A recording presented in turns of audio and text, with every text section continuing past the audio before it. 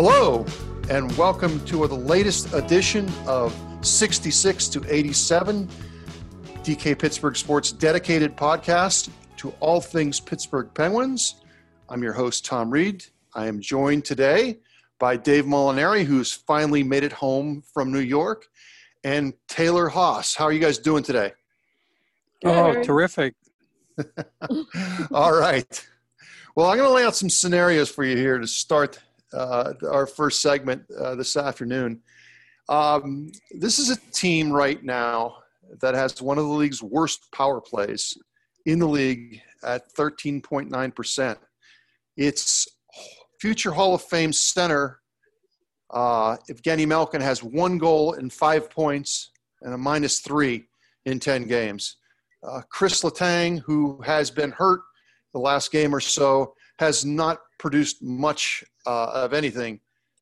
This team also has the worst goal differential in the new Eastern Division, and yet through all of this, they are 5-4-1 and sitting right there on the border of would be making the playoffs after 10 games in a 56-game schedule. So I'm going to throw this out to you guys. Is this trend right here of all these things that have happened, and oh, by the way, they've had tons of injuries on defense. Is this something that we should look at and say, oh my goodness, this keeps up like this, there's no way they're making the playoffs? Or do we look at this at more of a glass half full and say, my goodness, it can't get much worse for a team that has been to the playoffs so many times and still kind of remembers what it takes to win a Stanley Cup, having just won it a couple years ago? Dave, is this glass half full or glass half empty after 10 games? Well, it can get worse, Tom. They can start to lose forwards the way they have lost defensemen. It's not like you go into the season with an injury quota, and once you fill that, then you're guaranteed to be healthy the rest of the way.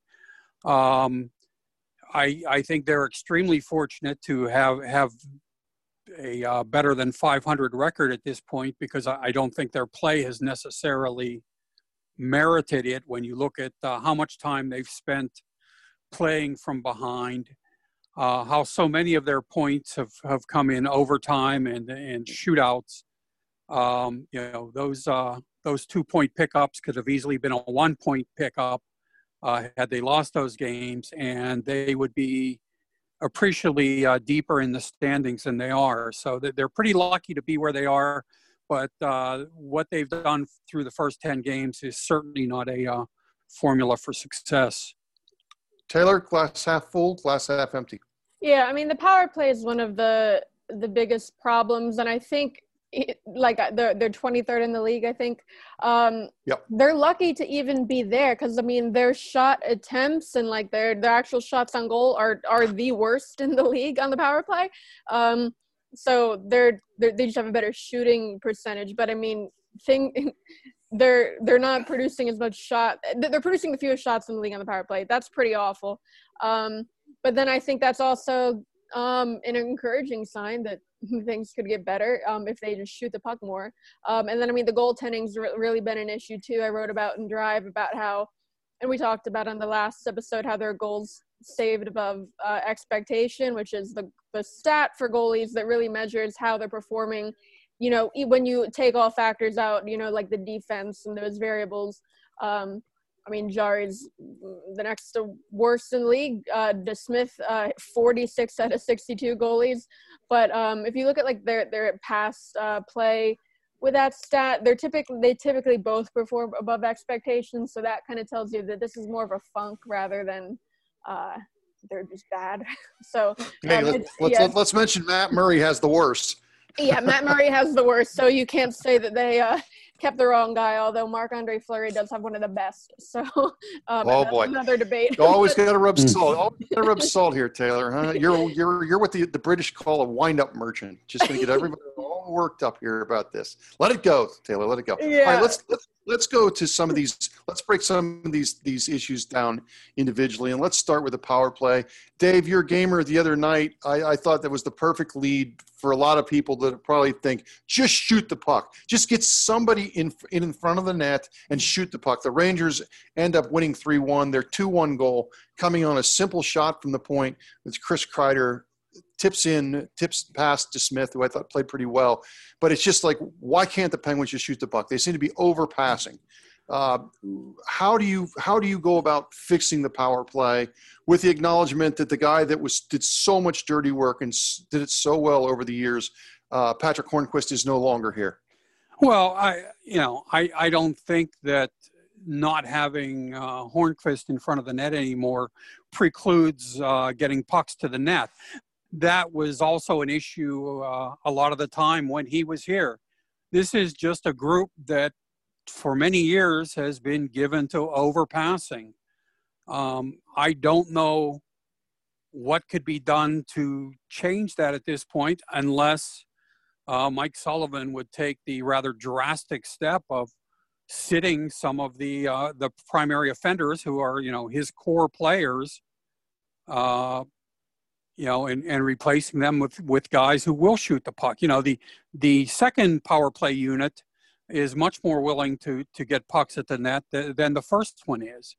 And it's certainly not because the second unit has more talent than the first.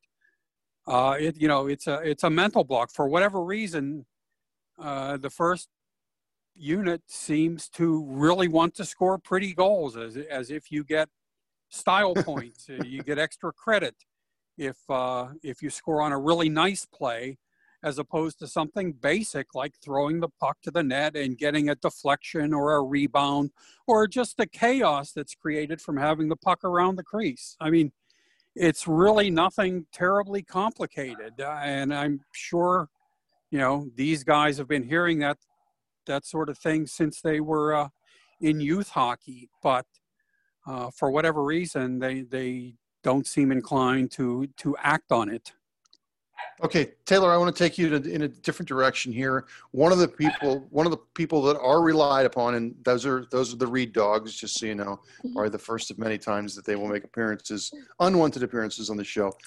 But Taylor, one of the people on that power play is obviously a future Hall of Famer in Evgeny Malkin, and I think we could dedicate an entire episode, at least in these early days, to what's going on there. I think 1 goal, 4 assists in 10 games, especially after a bounce back year that he kind of had last year. What do you see going on with Malkin?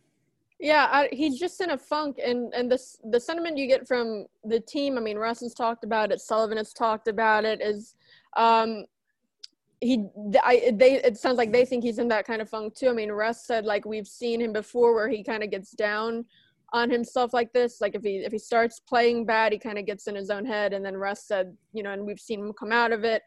Mike Sullivan has said too that, pretty much expressed the idea that, if he can just get like 1 goal, just start scoring a little, then, he'll get out of his own head and return to form. But I mean, that's what it looks like. It's like sometimes it looks like he's just floating around out there, like not trying, or then sometimes it looks like he really is putting in a lot of effort, but just like overthinking things, overpassing, like we saw.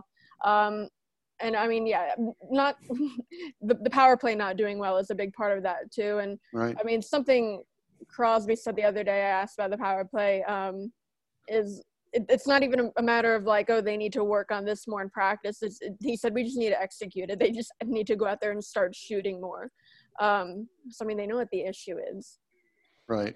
Dave, if this was an 82 games season instead of a 56 game sprint, I do wonder if Mike Sullivan would kind of allow Tristan Jarry to kind of play out of this slow start. But right now it seems like as points are so precious, are we going to continue to see this kind of a little bit of a rotation as Jarry can't really seem to get it going and Smith has been the better goalie? Or at some point you have to say, we signed Tristan Jarry for a reason, we moved on Matt Murray for a reason, because Jarry was so good last year. Where do you stand right now in their goalie situation?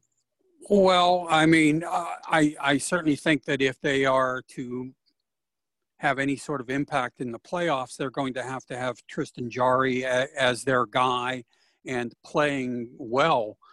But as you noted, DeSmith has been the better of the two at this point. And when you're talking about a shortened season, you know, it's tough to just kind of sit back and wait for Jarry to play his way back into form. You know, every time you lose a couple of points, you know, those are points you're not going to get back. And in a 56 game season, you know, that's tough. I don't envy them having to decide how to split up the workload when DeSmith is being the better of the two. And as we said, as Taylor mentioned, and I encourage you guys to read the story that she wrote, kind of more of an analytical look at where those goalies, and I mean, you don't have to be an analytical mind to know that neither one of them have been great, and Jarry has really struggled. I will say one thing: you look around the league, and there's other places. Just the team that they played, the Rangers, Shesterkin was supposed to be the guy, and they have kind of been going back and forth with goalies there. Columbus is the same situation. They're just been rotating goalies in and out. So the Penguins aren't the only team right now trying to find their footing in goal. But I'm sure all these teams, and especially this team right here with playoff aspirations, they want to kind of get that going. Moving ahead to another topic. Taylor, you were out at Cranberry today, or I should say yesterday at practice. And finally, some good news on the injury front. Can you kind of give us an update of where they are there? Yeah, I mean, that was the first time, you know, we were asking Sullivan about kind of like positive injury updates rather than like, how long is this guy going to be out? Like, what's wrong with him? But yeah, so Mike Matheson and Zach Aston Reese, they've been out a while. I mean, Aston Reese surgery in August. Matheson, he was injured in the second game against Philly. Both of them were full participants. And then Chris Letang, who was injured in the first game against the Rangers, he was also a full participant. He was only ever day-to-day. He only missed that one game. But, I mean, all three of them, they said they feel good, no lingering issues. We don't know if they're going to be available Saturday yet. But, I mean, that would be huge, especially Matheson and Letang, just to get some guys back on defense. And then, I mean, Matheson, a left-handed shot, just because you know, right now you have guys playing on their offsides because Joseph is the only healthy left-handed shot. So, right. Last topic here in our first segment. Dave, I'll leave it with you here. We'll stay on the defense topic. You know, we just got done talking a few minutes ago about Malkin's play, and the other guy right now who's kind of off to a slow start is Chris Letang. 3 assists in 9 games. Where is this? Should we just think, okay, look, this guy has been so good for so long, he's going to bounce back and get going? Or again, just with our whole segment, glass half full, half empty with Chris Letang's start? Well, I certainly think he's capable of elevating his game, but I think it would be misguided to assume that he's going to be able to. I mean, it certainly isn't just a lack of point production. He's been guilty of some, you know, bad decisions, some really poor execution, you know, and when a guy is approaching his mid-30s, you know, there's always the possibility that he's just, you know, moved out of his prime and is in the twilight of his career. I'm not suggesting that that's the case with Letang, but you know, it's certainly a possibility and not something that could be dismissed out of hand. All right. Well, good stuff here in our round table. We'll be back on 66 to 87 podcast with our second segment. Stay with us, won't you?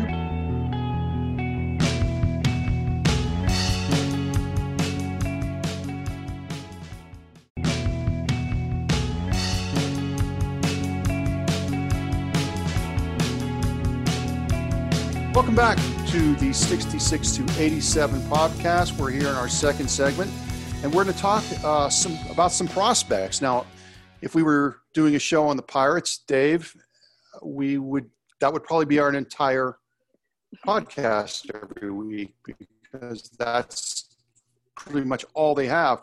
The Penguins, they've been known to trade some prospects and future assets, but as we've seen P.O. Joseph, there have been times here recently where guys have been called up and have certainly answered the bell, P.O. obviously being the main guy. But the baby Penguins in Wilkes-Barre are going to get started tomorrow. They've got a new coach, J.D. Forrest, and let's go start there. Let's start what we can see in Scranton, Wilkes-Barre, Scranton, that may, if it's not going to help this team right now, could be helping them a little bit down the road. Taylor, what do you got there? Yeah, so there are 3 returning forwards that kind of stand out to me as guys that have really, taken steps in their development.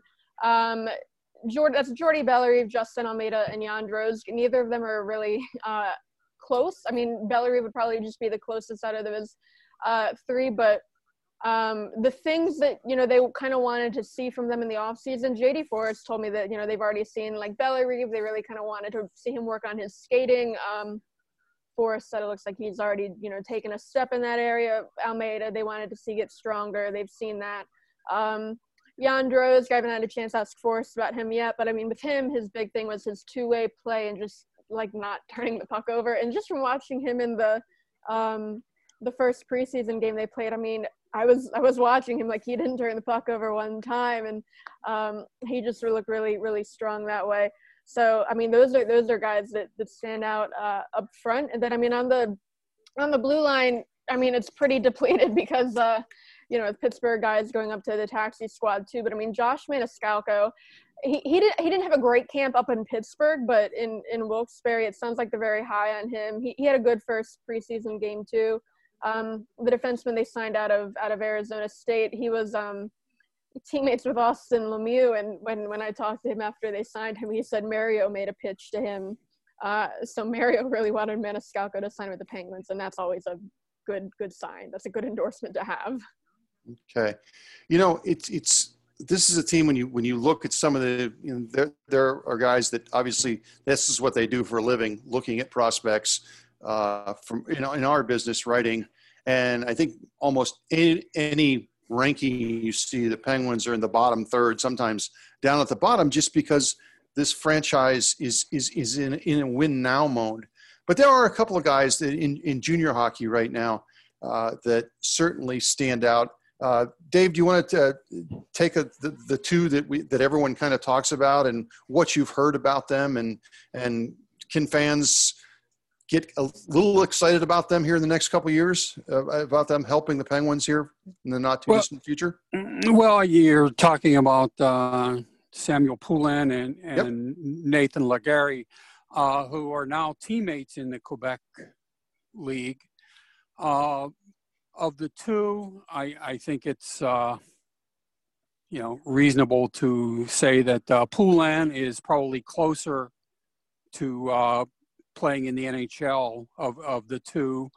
Has shown some goal scoring ability. I think people might have been hoping to see a little more from him during the brief training camp that preceded this NHL season. Might have liked to seen him force his way onto the taxi squad. That didn't happen, but he is, I think, pretty much by acclamation now, the best prospect in the organization. And Legare also has shown some pretty good offensive ability. Probably will need a little more seasoning in the minor leagues before he makes a real run at the NHL roster, but he, from all indications at this stage of his career, he's a legitimate threat to play for the Penguins at some point. Right. Taylor, the good thing with both of these guys is the Penguins are hoping to contend for cups or certainly the playoffs in the next year or so. They've still got some terrific star players. So it's not like this is a team that has to rush these guys in the league. Your thoughts on the 2 players that Dave just talked about, and is it a legitimate thought that here in a year or 2 that these guys could be contributing in Pittsburgh?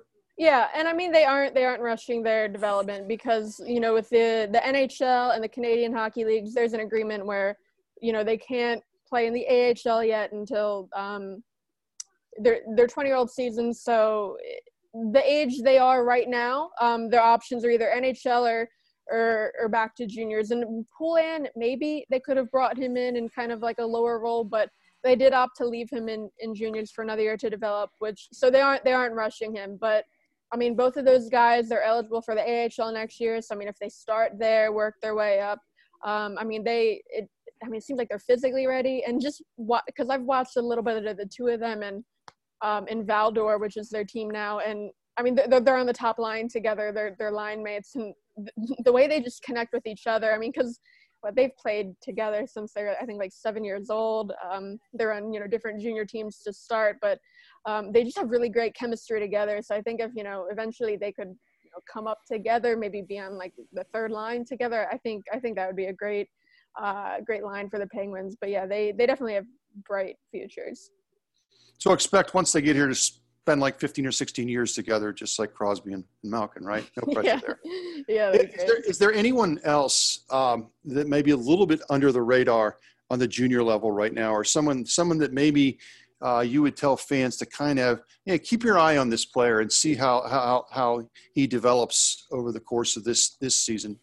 Honestly, they only have one other guy in juniors. He's in the WHL. His name is they just drafted him this year. I'm not 100% sure how to say his name. European kid, but he was mid-round pick. So I mean, honestly, no. Like in juniors, it's pretty much Legray and Poulin to pay attention to right now. The other notable guys are just in Europe. One other guy who might be worth just kind of keeping an eye on is a defenseman at Penn State named Clayton Phillips. Yeah. There's certainly no guarantee that he's going to pan out, but he has shown some considerable promise, I think, and some offensive ability, and given the the relative dearth of prospects in their organization, he's a guy who's, I think, will at least be worth keeping tabs on as his college career progresses. Okay, Dave, for the insider, I hope readers at DK Pittsburgh Sports read our Friday Insider every week, because you can get some great little nuggets there that you're not going to get anywhere else. You spoke with Scott Young about some of the players that are playing kind of internationally right now. Can you share some of the insights that Scott was able to give you? Well, we were talking about guys who basically. The gist of our conversation was how there aren't all that many, top-notch prospects in the organization because of all the early round draft picks that have been traded away for so many years. And he said, he acknowledged that reality, but said that there are some guys whose profile might not be all that high, but who at least have a chance to contribute at some point in the future, and guys who are playing in Europe right now. He especially seemed high on the potential of Kasper Borkvist, but he also mentioned Valtteri Puustinen, who's a forward like Bjorkvist, and a defenseman named Santeri Irola, who is, probably a few years down the road at least from having an impact or even securing a spot in the NHL. But, a right-handed defenseman who skates well, has shown some offensive ability, and again is somebody worth keeping tabs on, but not because you'll expect to see him at the start of next season or anything like that. Taylor, you want to jump in here? I think this podcast is going to be huge in Finland at some point, because we're talking so much Finland hockey today. Not to give away the next segment, but a lot of Finnish stuff. What have you seen there with some of the guys that Dave mentioned, and maybe you want to toss out some other names? Yeah, I mean, I was gonna say I love the Finns. I can touch on all three, all three of those guys. Casper Bjorkquist, kind of a weird situation with him. He was in Wilkes-Barre last year. He played 6 games, I think it was, before he ran into a teammate in practice and had to have surgery. It was an ACL, done for the year. So that was his first year pro. He was coming out of Providence College. Pretty much a kind of a lost year in his development. I know something like the Penguins skills coach told me is that, because he couldn't skate, Casper worked like extensively on his hands, which is, one of his weaknesses. He would just do stick handling. He said, like Ty Hennessy works with the prospects from afar. He would send, Casper a video of a skills drill. They would normally, take a guy maybe like a week to master, and he said Casper would be hitting him up the next day, like, can you send me more? And something that was interesting too with those videos is that, they send them videos of, Pittsburgh players doing the drills, and it's like Pittsburgh players that they see them, similar to. And Bjorkquist was Hornquist. Like they have a lot of similarities.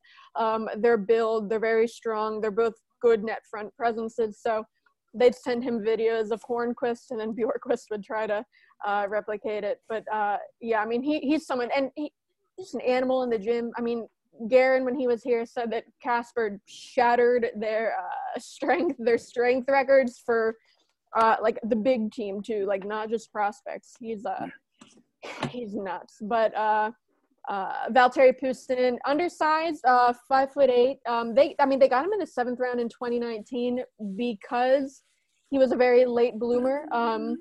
He's small, never really got a lot of time, in like national play. So really under the radar. And he, when he was younger, he was never that fast. He was kind of chubby. But he's, now, I mean, speed, that's his biggest thing. He's great. He's playing. So Casper, he's in the Finnish league this season. They just left him there so he'd have more time. He's on Kuku. That's the team name. Puustinen, he's on HBK. This is probably his last year over there before coming over.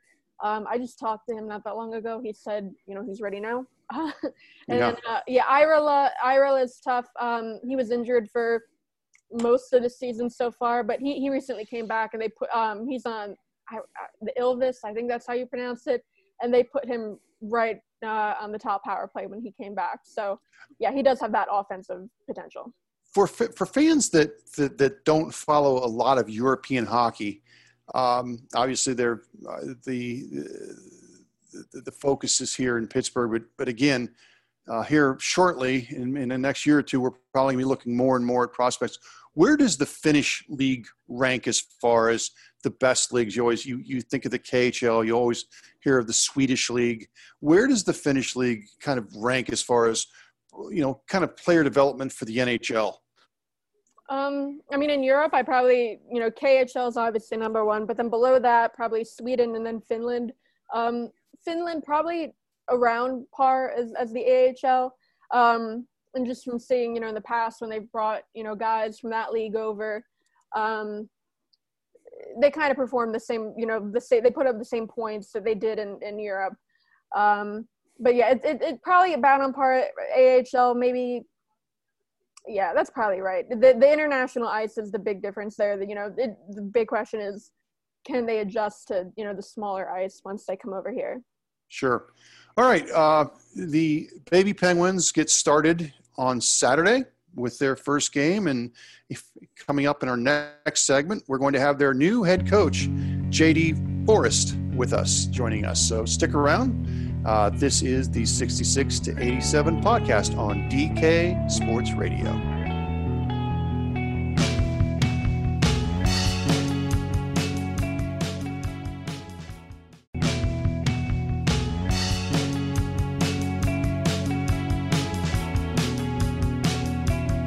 Welcome back to our third segment of 66 to 87 podcast.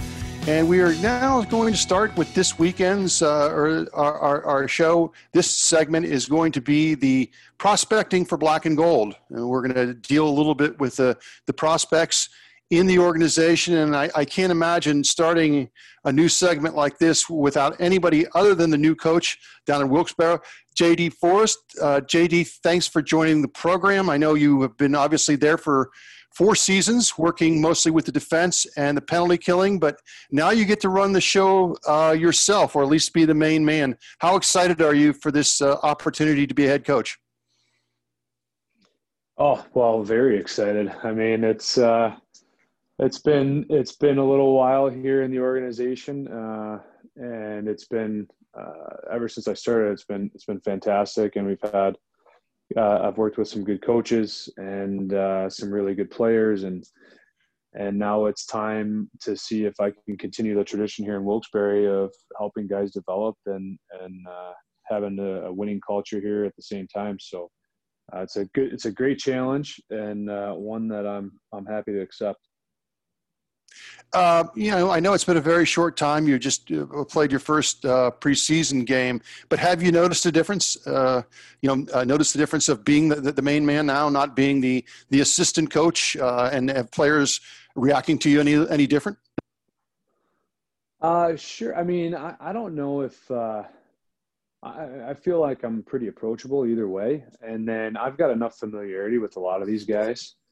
And then the ones that are new, especially the guys that were in Pittsburgh that are new, I was able to interact with them a little bit there and kind of ease that transition. So it's not like a jarring first meeting or anything like that. So I haven't felt, I'm not on the other side of it, but I haven't felt that personally.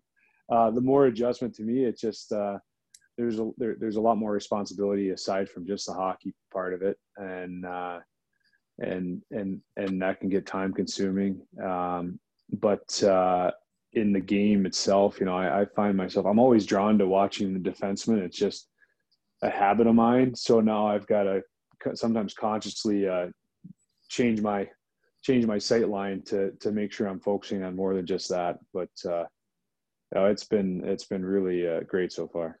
It seems like you have a pretty good mix of younger players and a veteran leadership core to help you with this transition too. I mean, guys like Nolan and Schaller, Trotman, probably Churchman later. But yeah, what do you think of the composition of this team in that regard this year? Yeah, I mean, you said it. It's a nice mix. We have some young guys, but even quite a few of our young guys have played some pro hockey now. I mean, if you look at guys like Jordy Bellerive and John Lazat, and then they're second-year pros, but they really have they're good pros, so they kind of they have that work ethic that makes them seem like they're a little bit on the older side, although they're not. And you mix in guys like Schaller and Josh Curry and Knowles, Churchy when he comes back, and Trotz when he's around the team, and you've got a mix there of some youthful energy. And then I would say with our vets, they have energy too, like that. It's not just youthful energy. We have some experienced guys with a lot of energy, and that's contagious. So it's nice to have that. And then even guys that spent some time in Wheeling last year, or maybe the majority of the year, I feel like they've taken some steps here as far as confidence and just being able to be a pro, and just a little bit maturity there. So been nice to see. JD, you obviously one guy that I know you've talked about with Taylor before, and seemed to have a real good feeling about P.O. Joseph when he was going to get his chance. Just your thoughts on what you saw in the time last season when you had a chance to work with him on defense. I know him and John Lazat made a nice pairing for you. What can you tell our listeners about his time in Wilkes-Barre and kind of what you projected for him? Yeah, so P.O. was he was just great to work with the whole time he was in Wilkes-Barre. A real self-starter, driven kid. Who is, I would say he's a professional beyond his years. I mean, he's only 21, and he's much more mature than that as far as how he approaches the game and just for being a professional. He he put the work in, he put the time in, he just focused on improving while he was here. There's instances where guys are high picks, like P.O. was, and they kind of expect a little faster track to their NHL opportunity. And I just, from with him, working with him, all he did was focus on everything he could at the time to be prepared when he got the chance. And he's had that opportunity maybe just a little bit earlier than we anticipated even, but he's made the most of it. And that's just because he put in the work and he prepared. He was willing to do what it took to have that base to work off of. Last year I would have said, hey, he's going to push around Christmas time to steal a spot in Pittsburgh. And with the shortened season and everything kind of just different than we're used to, he's gotten that opportunity early with all the injuries up there. And I think he's made an impression on everybody. So it's really good to see. And I'm proud of him. I'm happy for him. And I'm sure there's more really good stuff yet to come from P.O. You said he put in the work. What kind of changes did you see in his strength? I mean, he had a pretty rough start to the year with the mono. He lost, I think, 15 pounds, but it sounded like he really focused on his leg strength, and that really paid off. Yeah, he did a lot of off ice. I mean, it's not very often that during the season you see a player make a lot of gains in the weight room, because at that point you're trying to maintain, you're holding on to all the work that you put in the summer, and you're working on your craft more so your weight room, your physical strengths. But he was able to do both. He worked with Mike Joyce, our strength and conditioning coach, very closely, and had a nice program for during the year to be able to do that. And he took the extra time and the extra effort to get that stuff taken care of. And you saw increases in his strength and explosiveness as we went throughout the season in numbers that we don't typically see in a season. So, I mean, that's just the off ice stuff.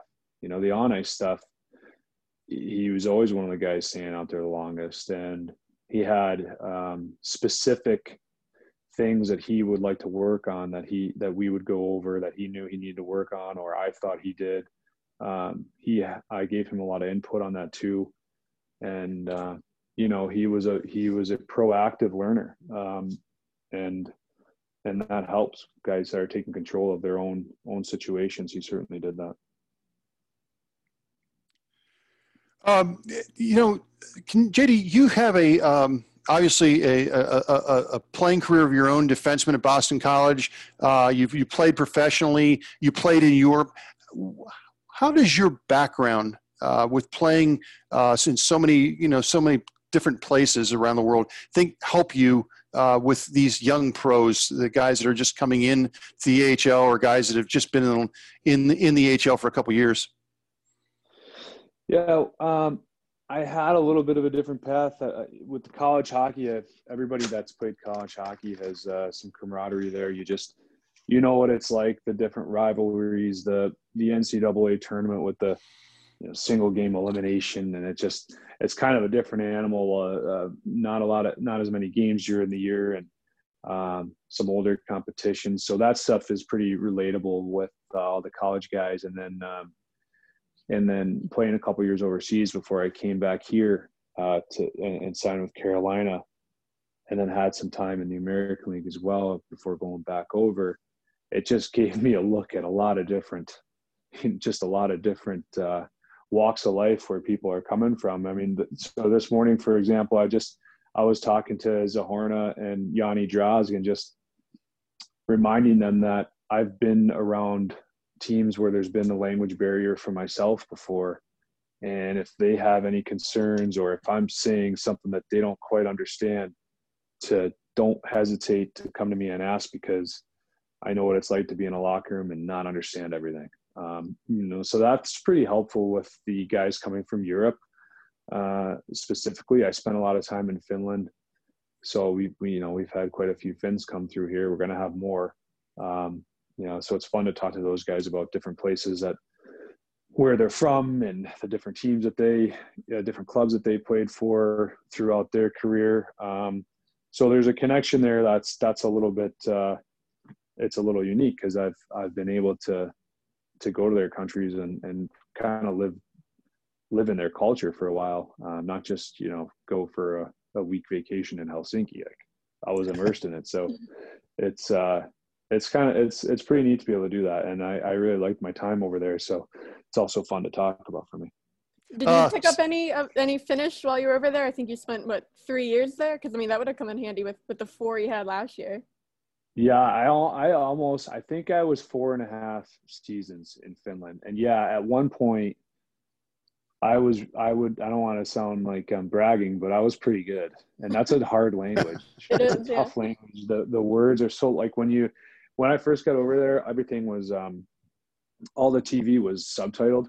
Mm-hmm. So I would watch, Conan O'Brien was on there all the time. And we used to watch him every afternoon, and the subtitles were in Finnish, and he would say 2 words and it would take up the whole bottom of the TV. And I'm like, I don't know if I can figure this one out. But then you get in the locker room and you hear certain words, phrases, and there's hockey terminology that you pick up, and then you go out to eat with the guys. And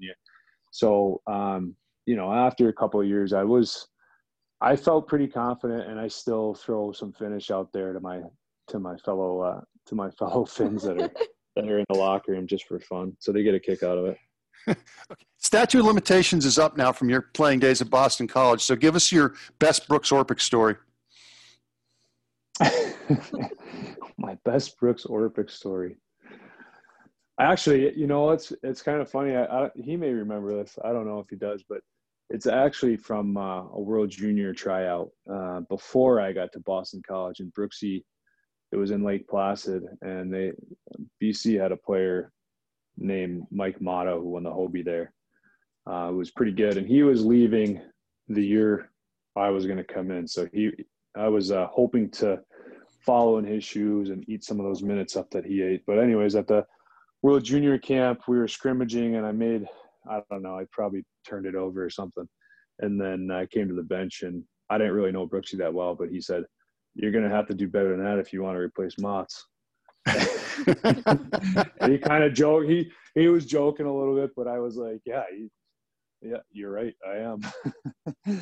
But that was kind of funny, although it wasn't at BC, but it was still good. Yeah. Well, we're delighted to have you. Delighted to see how the team does in your first year. I'm sure you're excited. It's been a long wait for a lot of these players, and obviously the teams and the coaches as well, to kind of get the AHL back going. But I'm glad they are.